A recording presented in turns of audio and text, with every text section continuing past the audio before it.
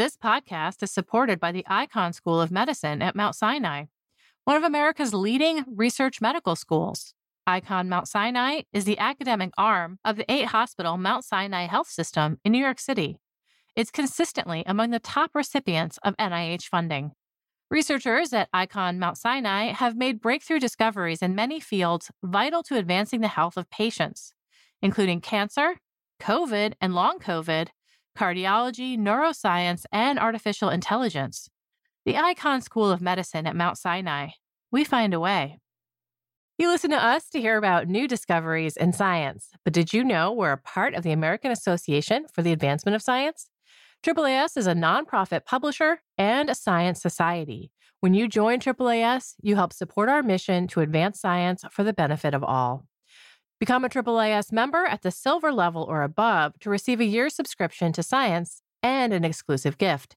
Join today by visiting AAAS.org/join. That's AAAS.org/join.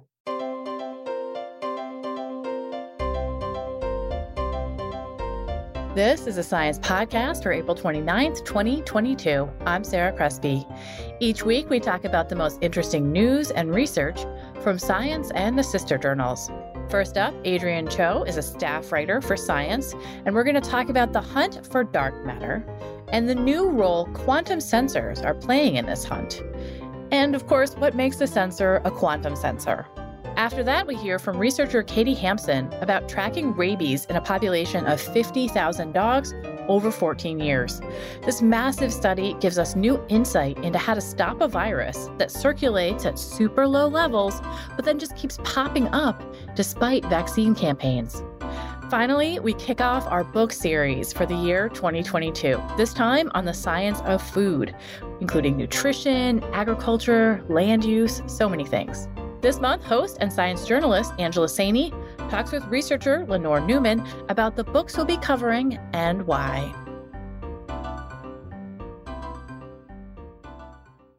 Adrienne Cho is a staff writer for Science, and he's going to give us a tour of dark matter particle candidates and the latest traps that dark matter hunters are setting for them. Hi, Adrienne. Hi, Sarah. How are you? I'm good. So let's start with dark matter first. What is it, and why do physicists think it must exist? Dark matter is some form of invisible matter that provides gravity that is known to be out there in the universe, and the best estimate is about 85% of all matter is, in fact, dark matter. So why would you think there has to be dark matter? If you, for example, look at a spiral galaxy in the sky, astrophysicists can estimate from the brightness of the stars in the galaxy how much mass those stars have, and they can tell from the light of the galaxy how quickly the stars are whirling around it. And it turns out that the stars are moving much faster than they should be able to if they were just holding to one another through their own gravity. So they should fly apart. The implication is each galaxy resides in a giant cloud of dark matter that provides the extra gravity needed to keep the stars in the galaxy and rein them in so they don't go flying out. There's actually a lot of other evidence for dark matter analysis of things like the cosmic microwave background and the distribution of the galaxies on the largest scales in the universe. There's a really solid model that suggests that the entire universe, the galaxies are sort of built into this gigantic framework of strands and clumps of dark matter. But as you say, most of this evidence for dark matter is based on observations of outer space, galaxies spinning at unexpected speeds, dark matter pulling things around kind of at cosmic scales. But getting up close and personal with dark matter is just not happening. What kinds of things are researchers hoping to learn about dark matter through the techniques that we're going to talk about today? Like, what are the big questions? The single biggest question is, what is this stuff? If you take the model seriously, and most people do, it means that the Earth is sitting in this big cloud of dark matter, and dark matter is floating all around us, and it's floating through us, and it doesn't leave any impact on us at all. And so the question is, okay, well, what could this stuff possibly be that just hangs around and provides gravity? And physicists really hope that there's more to it than that in some very feeble way, it might also interact with ordinary matter. And that the reason we haven't detected it yet is that that interaction is just very, very weak. So particle physicists in particular assume that dark matter must consist of some sort of new subatomic particle. And if you just have a sensitive enough detector that's just sitting there, it's going to, at some point, detect the dark matter that's just floating around and presumably floating through it. Yeah, so there's these passive detectors deep in the earth that are just hoping for something to interact with it over a very long period of time, but those have not really yielded any signals. What exactly would penetrate the earth and interact with these deep passive sensors? Since the 1980s, the leading candidate has been a thing called WIMPs. WIMP stands for Weakly Interacting Massive Particle. When they say weakly interacting, it means that these would be particles that interact through gravity, but also through the weak nuclear force, and only through the weak nuclear force. And they would be heavy. They would weigh about 100 times as much as a proton. They'd be generated in the early universe, and just enough of them should linger to provide the dark matter. So they've made bigger and bigger detectors. As sort of the state of the art now are these pair of rival dark matter detectors, which are these gigantic tanks of liquid xenon that, sit deep underground, and they're looking for light signals that would be produced if a WIMP came along and crashed into a xenon nucleus and knocked it out. And these things have masses, like 7 tons of liquid xenon. So they're big, big experiments these days. And they've been sitting there for a while and no WIMPs. No WIMPs so far, but it's a matter of greater and greater sensitivity. The other leading candidate is a thing called axions, which are totally different. These things are super duper light. They would weigh about a quadrillionth as much as a proton, and they would be all over the place.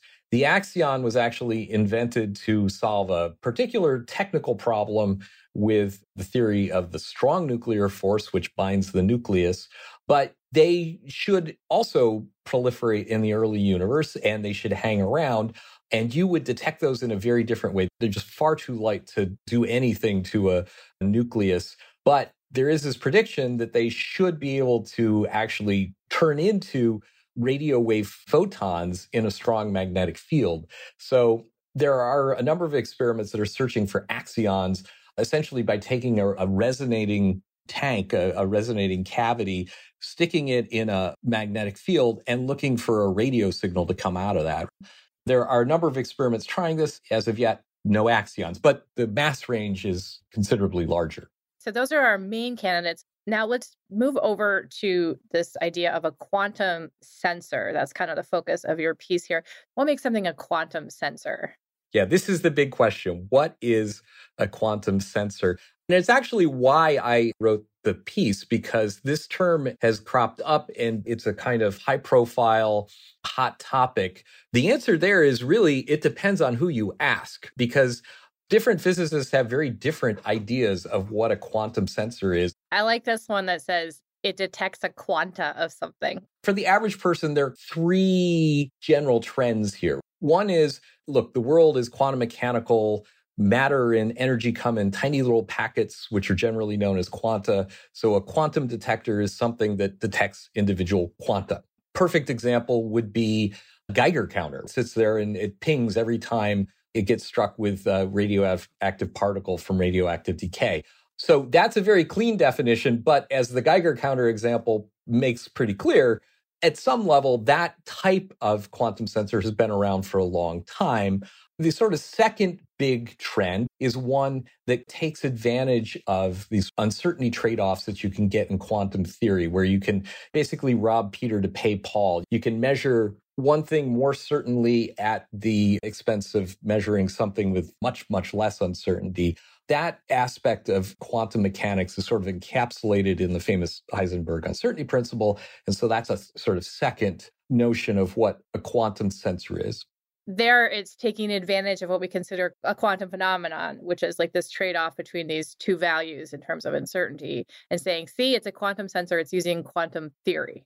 Right. Well, I mean, yes, right. I mean, the other one is using quantum theory too at some level, but it's really this trade-off of uncertainty. And then the third theme, sort of roughly speaking out there, is just people who are using things that are being developed for stuff like quantum computing to do sensing and to try to build a detector or to improve a dark matter detector. So that's kind of what this is all about. What's interesting about this is that these sort of detectors, they open up the way to having greater sensitivity and also to exploring new ideas of what dark matter might be. Since the prime suspects haven't shown up yet, physicists are casting their net wider, and quantum sensors are part of this. And in fact, if done well, may make some of these searches possible that wouldn't be possible if you weren't taking advantage of this sort of thing.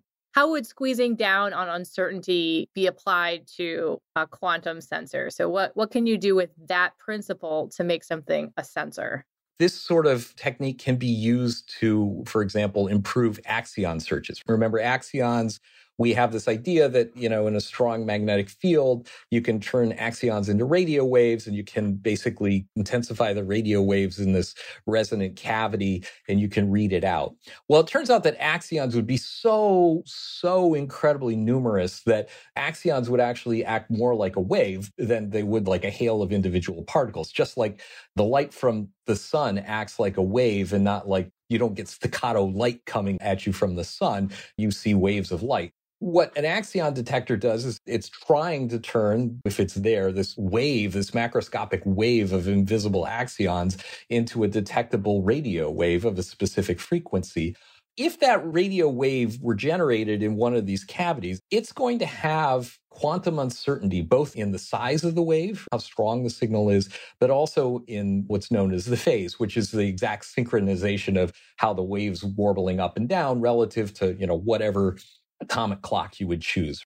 An example of what you can do with sort of quantum detecting and these sort of trade-off of uncertainty is there are ways that you can, for instance, increase your precision in measuring the amplitude of the wave, which is all you really care about. Is there a radio wave there or not, at the expense of the phase?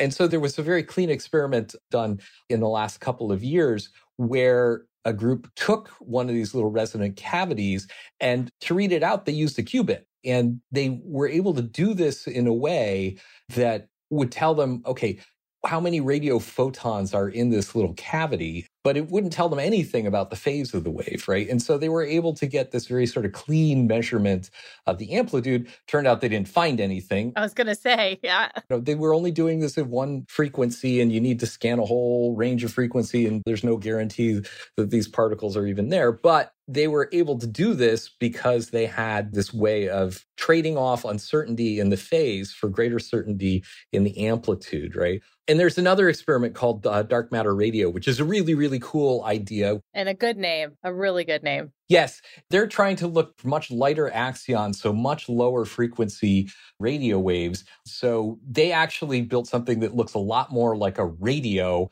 than it does like a resonant cavity. So it makes it more tunable. But they're doing something similar where essentially they're trading off this sort of quantum uncertainty to improve their sensitivity. And that will let them go much faster in scanning this orders of magnitude and frequency range that they want to do, which would take them thousands of years if they don't take advantage of these kind of quantum trade-offs. Sounds like there's a lot to like about this expansion of the dark matter hunt, and there's money in the game as well. Does this explosion of options give you hope? Oh, gosh. All I do is write about what people are actually doing. I don't have to predict whether or not the experiment's going to work, right? That's so true. I think in closing, one thing to note about this, part of the reason that this is a fun area is that dark matter hunters are a little bit different than some other physicists. These tend to be people who are very excited about building detectors and how sensitive can we make this detector. So at some level, as a general rule, these are people with very strong technical skills who are really interested at some level in pushing the technology itself and just seeing what they can build. And that's a little different than some people who are sort of, that question is the sure Nobel Prize winner and I'm going to throw everything I've got at it. So it's fun because with the extra money that's coming out, these folks are getting to indulge their creative impulses and just sort of see what they can do. And, I think that that's probably a good thing, because another thing that's worth considering is that, if you develop a detector that can detect single low energy phonons, who knows what you could do with that? Maybe you'll never find dark matter with it, but you might be able to find lots and lots of other uses for it. Thank you so much, Adrian. My pleasure, Sarah. Adrian Cho is a staff writer for Science. You can find a link to the story we discussed at science.org/podcast. Up next, we have researcher Katie Hampson. We talk about how rabies keeps itself in circulation despite vaccines.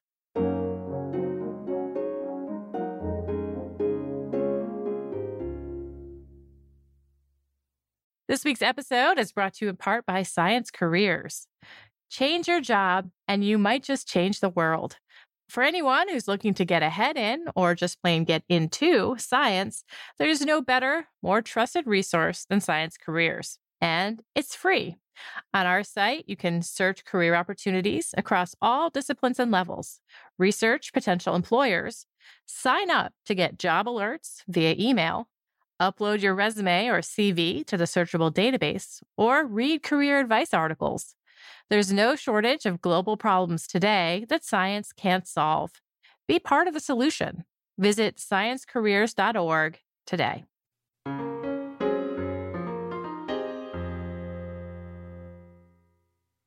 Around the world, more than 50,000 people die from rabies every year, and millions get shots to prevent rabies after a bite. Successful vaccination campaigns have led to very low numbers of cases in Western Europe and North America.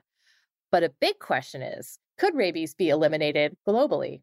Katie Hampson and colleagues wrote in Science this week about their work to better understand rabies transmission and how to prevent it. Hi, Katie. Hi. You've seen a lot of rabid dogs. Yeah. When you say, it's easily recognizable, is it what people have seen in movies if they're not used to being around rabid animals? So it's not quite the scary movie stuff, fortunately. And I think this is partly because of this variability in dog behavior. And it's a very progressive infection. So once an animal has had infection for 2 or 3 days, it sort of rapidly is becoming more paralytic and unable to move very far. And at that point, they look pretty sick. But you could really be surprised in the sense that a dog that seems perfectly tame and normal and sitting down, you might wander over it and think to stroke it, and it could snap at you. In that instance, you wouldn't know it's rabid or anything like that.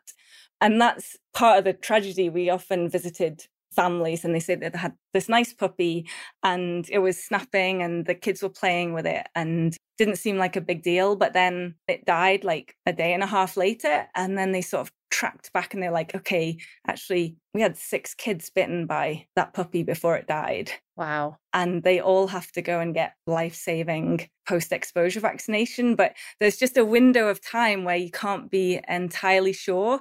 Obviously, for us as researchers, we've come to the event afterwards, and it's pretty dramatic that a dog has bit multiple people and it has died. But in the moment, it's not so clear. So this is a big topic. Rabies, it kills people, it kills dogs, and it does scary things. And studying it will help prevent these things. But it's also a virus with unique characteristics that can help us understand all kinds of infections, outbreaks, and epidemics. So what makes rabies useful for studying other diseases or infections kind of writ large? Rabies has got some really tractable features. So it's transmitted directly through a bite, and you can see rabid dogs when they've got rabies, and people tend to remember when their dog got bit, certainly when their child got bit. So we really capitalized on that to try and understand transmission by using these features of rabies. Right. So it's a lot different than saying, I wonder if this bat is carrying Ebola. Yeah, absolutely. You would think it's quite simple because it's universally fatal. When an animal gets rabies, then within a few days, you know it's going to die or it will have died. And that also makes it an incredibly diagnostic feature, which meant that we could trace rabies more easily using those characteristics than rather having to do some kind of diagnostic test in a laboratory where you never can be quite sure how sensitive or specific it is. Okay, let's turn to your study area. This work was done in Tanzania. Why was this the place you decided to study this? Why is it a good location for learning about the way rabies perpetuates itself? It's partly a good place because there's a lot of rabies there. And one of the keys to the success of our work and being able to do contact tracing effectively was basically a key member of the team, Magoto. He was a gentleman who was a livestock field officer for the Serengeti District Livestock Office when I started my PhD with him. He'd already been local to the district, to the region, living there since he was a child. So he had 30 plus years of experience in this community. And it meant that basically everywhere we went to trace rabies, people knew him. He knew all the local dialects. He knew what problems they had with their cows, for example. So it just was a real incredible entry point into the community and this map across the district, which meant we could trace what rabid dogs did. And also community members were really open and appreciated these visits. That's great. Now, this study was collecting data over kind of a long period of time, 2002 to 2016.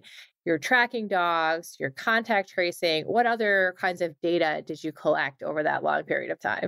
Yeah, it was pretty epic, I admit to that. So we realized from the contact tracing that we could get this incredible data on which dogs were infecting which other dogs and how they were moving across the landscape. But a crucial part of disease transmission is knowing the susceptibility of the landscape. How many other individuals are there around to infect? To kind of get at that denominator of the population. And we did this census where we basically visited every single household in the district and found out how many people and how many dogs lived in those households and how many of those dogs were vaccinated. So it was meant to be kind of a snapshot that could give us a complete representation of the population at risk across this district, which has got about probably closer to 300,000 people living in it now. So it was quite an undertaking. That's a lot of people and a lot of dogs then, right? 300,000 people. How many dogs? Yeah, it's about 50,000 dogs. Yeah, when we started, the dog population was closer to 40,000 dogs, and now it's closer to 80,000 dogs. Wow. Because the population has just really been growing a lot in this particular district, in this part of Tanzania, and people keep keeping dogs. So the dog population has grown too. I think we should be clear that there are not wild packs of roving feral dogs here. This is people's dogs. They could be vaccinated, they might not be vaccinated, but they all mostly have a home. If you walked through these communities, you may well get the impression that these are unowned dogs, but when you ask people at their households who these dogs belong to, then they always have an owner. And that's also a really nice thing because they're also potentially accessible to being vaccinated if dog vaccination campaigns are organized. Mm-hmm.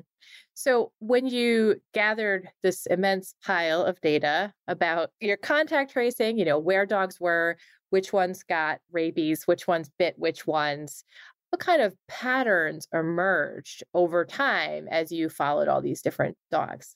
Some pretty striking patterns, actually. So rabid dog behavior is really varied. On average, rabid dogs don't actually bite that much and don't run that far. They usually remain fairly close to their homestead, a few hundred meters maybe, and they might bite dogs in their household, in the neighboring households. But there is incredible variation. So you also have these super spreaders. The worst cases of rabid dogs, we had a handful of dogs that bit over 50 other dogs during this couple of days that they were infectious. We also had these really extreme examples where dogs had run kilometers going from village to village. Some of these super spreading dogs had bitten tens of kids. Wow. On the process. So when we were doing the contact tracing, it was almost like in these particular really extreme examples, the whole community had already done the contact tracing for us. They could take us from household to household and we'd hear the stories about the kids and the families, but then they would tell us whose dogs had been bitten and so on. Is this a feature of rabies, would you say? The variability is a feature, or the let's have a super spreader event is a feature? Like, which is important? So the variability is super important. So one of the features with rabies is that it's fatal. So it doesn't cause immunity. So a big question that we're really trying to understand was, why don't rabies outbreaks just explode? And normally, what is tending to curtail growth is the buildup of immunity in the population as a whole. But the interesting thing about rabies is that this biting behavior means that you do get dogs being killed off by rabies in the local neighborhood. And you also get dogs biting their neighbors. So they might be incubating the virus when they're bitten by another dog that was bitten by the same dog. So you have this real clustering of infection and deaths from rabies and dogs incubating. So it's that depletion that occurs extremely locally. But then you'll get this one dog super spreader that'll run to the next village or a few villages away. And that starts a new little focus of infection. If you didn't have the super spreaders that run a long distance, they would burn out. Yeah, exactly. And similarly, this is what we did in the simulations, trying to work out what would happen if you took away this heterogeneity. I mean, that heterogeneity that we tracked was absolutely a critical feature to be able to replicate these dynamics. Now, does this also get at this idea of how important it was what scale you were looking at? This hyperlocal scale versus this meta-population scale? Can you kind of go into that part? This ties into, as epidemiologists, our theoretical understanding of how diseases persist and how they might be pushed to extinction through vaccination and so on. So we developed models of rabies dynamics based on the data that we'd collected. And we basically simulated those models operating at different spatial scales. So we simulated local movement of dogs within a 1 kilometer grid scale, a 4 kilometer, 16 kilometer, and the entire district itself. And I would say that most studies don't have the detailed epidemiological data, so they always model at an administrative scale, which would be like the district itself. We found that if you model at the district scale, you get wildly inaccurate estimates of rabies spread. But if you take the scale down to the 1 kilometer scale, then actually you start to capture the types of dynamics that we actually observed. We did push it and did go a spatial scale smaller, so at 250 by 250 meters, but it was actually the 1 kilometer scale that really had the best results.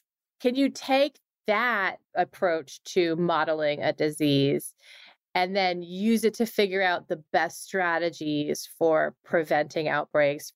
Being able to model at this scale means that we can make the kind of predictions that we think are realistic. And I think the behavior of rabid dogs is fairly transferable to broadly rural populations in similar parts of East Africa, if not over other settings. Another related aspect was that in tracing these dynamics, we could also trace what we think of as introductions to the district. So an introduction just means a dog might be wandering over from one village into the next across an invisible village boundary. But those introductions, we were able to quantify them. And if we were able to take out those introductions, which of course we can do in a modeling world, then the dog vaccination really rapidly had the desired impacts and would eliminate infection. But once you've got the introductions going on continuously, it means that as you vaccinate, you do suppress infection, but it keeps coming back in from outside. So we actually have to really think about coordinating dog vaccination and delivering dog vaccination over connected populations. Our findings suggested that if you do that coordination, you would have much stronger impacts. But if you just do a small vaccination in a town or a district, but don't have any coordinated efforts outside, then you'll have impacts, but they'll be quite short-lived. Very interesting. Can we take a little side trip here into the role of dogs in this? Yes, sure. Are dogs the primary host for rabies, or are they where rabies is most successful, or is it the one that we people care about? So in this part of East Africa, it really does seem as if domestic dogs are the key population. So if you're able to vaccinate dogs and basically take them out of the equation, you'll solve the problem in people getting exposed, in wildlife getting exposed, and cattle dying of rabies. So you'll kind of solve multiple problems all in one go. It was initially a bit of a surprise because Serengeti district borders Serengeti National Park, where there's lots of very good wildlife hosts like jackals and hyenas and mongoose and lions and so on. Getting back to the results, this new understanding of patterns of rabies transmission, what other diseases might deserve a second look using this scale, thinking about it in a different scale to try to better understand its transmission dynamics? The most obvious one to me, and the one that I think reminds me quite a lot of rabies, is Ebola. There is also close contact transmission, and there is potentially some immunity involved. But again, I think whilst the epidemic in West Africa was absolutely horrific, it didn't get as bad as people thought. My suspicion is there was depletion going on at quite a smaller scale in a similar way to rabies. And it was something to do with the spatial dynamics that I think played a role and that we haven't fully understood. But to be honest, any infection that is circulating in a spatially structured population, so typically more in wild and domestic animal populations where there isn't quite so much mixing as human populations, I think these processes are likely to be operating. I think this also gives us a little bit more insight into endemically circulating pathogens, because most of our attention is typically on the dynamics as a disease is emerging. And actually, maybe as a misperception, people might think, well, once we're reaching endemicity, it can't be so bad. Yeah, but rabies would disagree with that. Yeah. Yeah. But also being able to track transmission in this way will help us to be able to better describe endemic dynamics, which is generally this area that is not as well understood. I can't help wanting to ask, is rabies doing this on purpose? Is it making dogs travel long distances? Making dogs bite lots of dogs? Like, I don't even know how to ask that question. I keep thinking about that infection that happens in insects that makes them climb to the top of trees. Oh, yeah, the ants that climb to the top. Yeah. So it's a well-honed virus. My personal opinion is that it is doing this effectively on purpose. Back in the day, people did do cross-infection experiments, and the viruses that were basically inoculated into dogs were much more transmissible to other dogs rather than raccoons or mice or bats or something. We know the virus is adapted to its host to spread better in its particular host, and it relates to the body size of the animal and the viral dose and so on. But it is kind of a fascinating virus, and I'm sure that the reason it's like this is because it's effective to do so. All right. Thank you so much, Katie. Thanks a lot. It was really great to speak with you. Katie Hampson is a professor in the Institute of Biodiversity, Animal Health, and Comparative Medicine at the University of Glasgow. You can find a link to the paper we discussed and a related commentary piece at science.org/podcast. Stay tuned for an introduction to our new series on books exploring the science of food and agriculture. This month, host Angela Saini talks with scholar Lenore Newman about the books we'll be covering and how they were selected.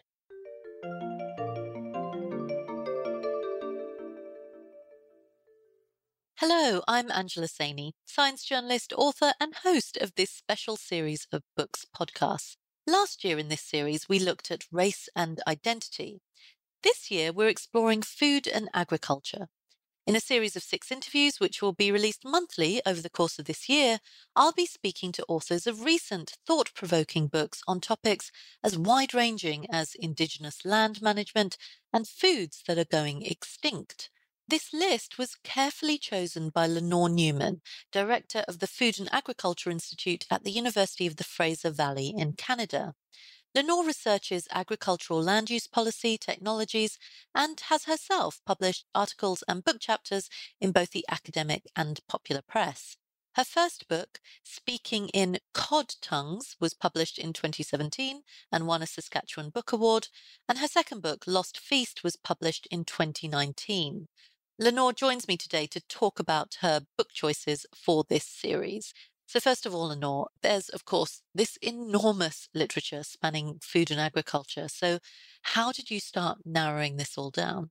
There has been an explosion of food and agriculture books in the last couple of decades, for sure.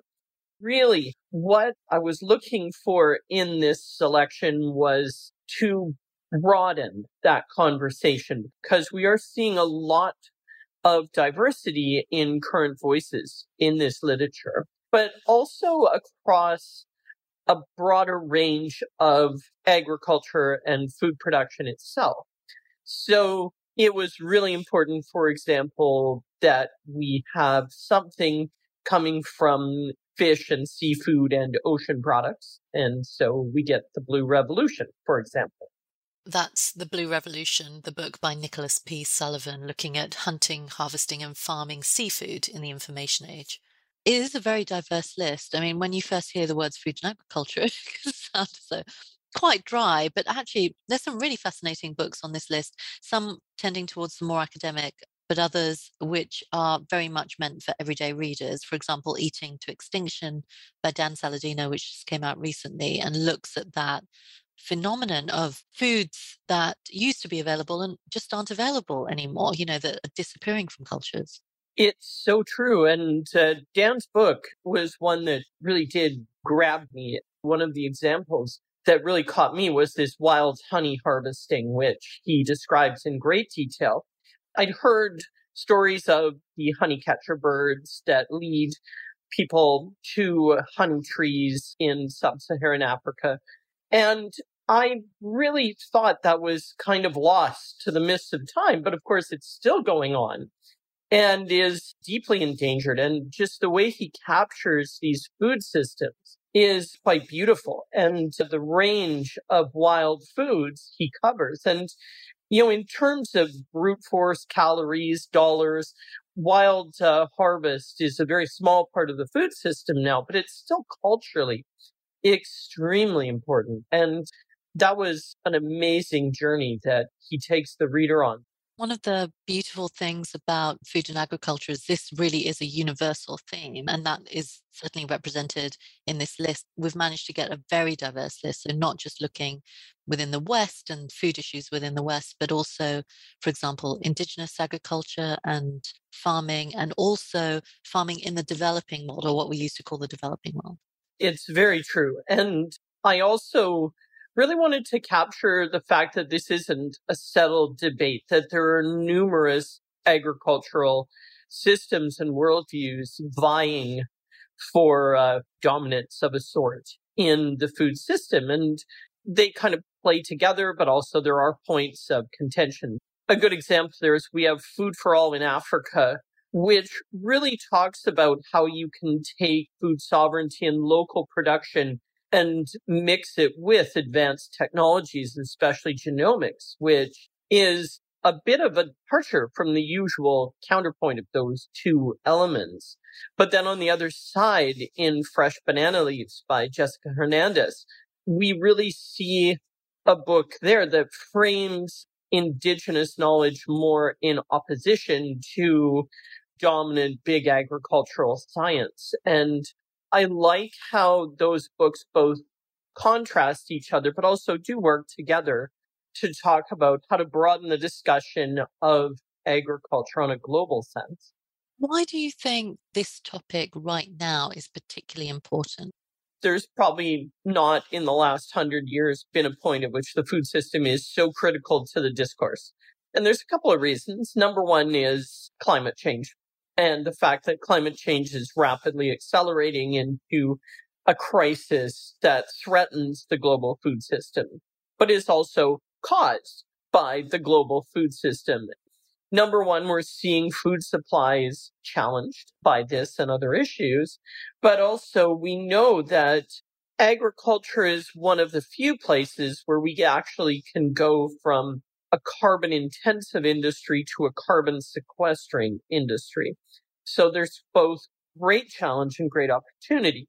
Now, as we're recording this, we're also seeing unprecedented challenge to the food system on all sides. We have the climate change issue, of course, ramping up, but we also have the ongoing damage from the pandemic that challenged our food supply lines for sure. And now a war between two of the big grain producing countries, between fertilizer producing countries, that is having knock-on effects throughout the whole system. So if we look at the war in Ukraine, it's impacting grain supply for sure. That's causing challenges in the Middle East, in Northern Africa. The lack of fertilizer is causing challenges in South America. And globally, combined with the other problems we were already facing, we're seeing rapid inflation in food prices, probably for the first time since the Second World War at this level, to the point where even here in Canada, the US, in Europe, we're noticing sticker shock. Absolutely. I mean, so many of us are lucky enough to be able to take food supply for granted. And it's for those in the West, particularly, I feel like this moment, we're starting to realize just how fragile it really is. It is true. One of the books that was, in a way, most challenging for me, because it's not exactly my area of expertise, was The Future of Nutrition by Colin Campbell. And what I found amazing about that book is he really picks apart the animal industrial system, which we know is a problem in terms of climate change, in terms of animal ethics. And then what we really see there is he gets at politics and the policy behind it, and this, what he calls political inertia, protecting animal protein from scrutiny. And he draws a lot of comparisons with other industries where health has been sidelined by politics, such as tobacco and alcohol and chemical industry, etc. And that was a really interesting take, realizing that, if we look at this $2 trillion industry of animal protein, there's a lot of politics organized against being critical of that industry. And I found that one really interesting. There are so many more books that we could have included. And I remember when we had this discussion about what to put in, it was very painful narrowing it down. So very briefly, what tips do you have for those listeners who might want to explore even further than this list? Oh, it's so true. So there is some really interesting literature coming out around cuisines that have been less studied, have had less support. And I think there's some wonderful reading there, such as if we look at the indigenous cuisine of Australia, we have books like Dark Emu, looking at how those systems work. There's some fascinating work coming out about Hawaiian Creole cuisine and the indigenous cuisines of Hawaii. We're seeing some really interesting work coming out about traditional cuisines in China, in Japan.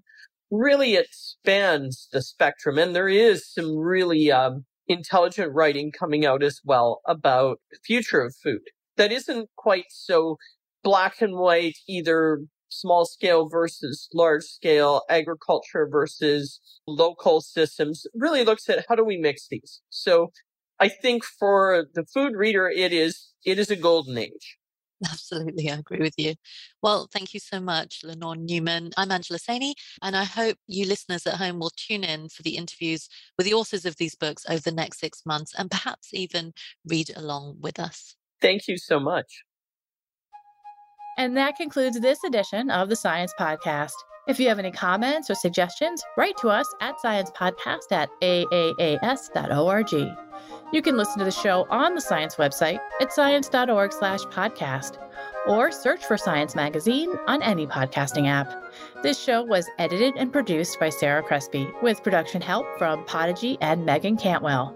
Transcripts are by Scribby. Jeffrey Cook composed the music. On behalf of Science Magazine and its publisher, AAAS, thanks for joining us. You listen to us to hear about new discoveries in science, but did you know we're a part of the American Association for the Advancement of Science? AAAS is a nonprofit publisher and a science society. When you join AAAS, you help support our mission to advance science for the benefit of all.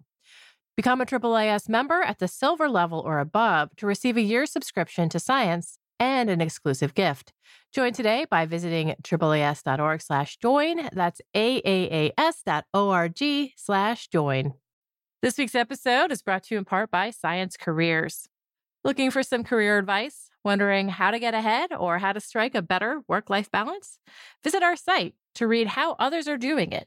Use our individual development plan tool, access topic-specific article collections, or search for an exciting new job. Science Careers, produced by Science and AAAS, is a free website full of resources to help get the most out of your career. Visit sciencecareers.org today to get started.